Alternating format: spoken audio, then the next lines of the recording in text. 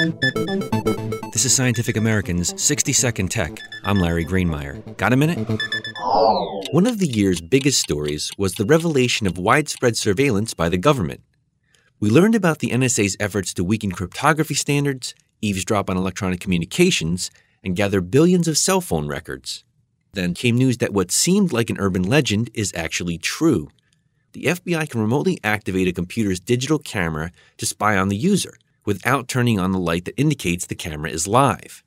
That news comes courtesy of court documents unearthed by the Washington Post. The FBI says they used this not-at-all hidden camera trick to find transient terrorists. The use of webcams for spying comes as no shock to anyone who followed the 2010 case of a school district in suburban Philadelphia that was busted for using school-issued laptops to watch students at home. Yes, lawsuits are underway. So what happens now that everyone knows what the government's been doing? Will 2014 see attempts to curb data collection?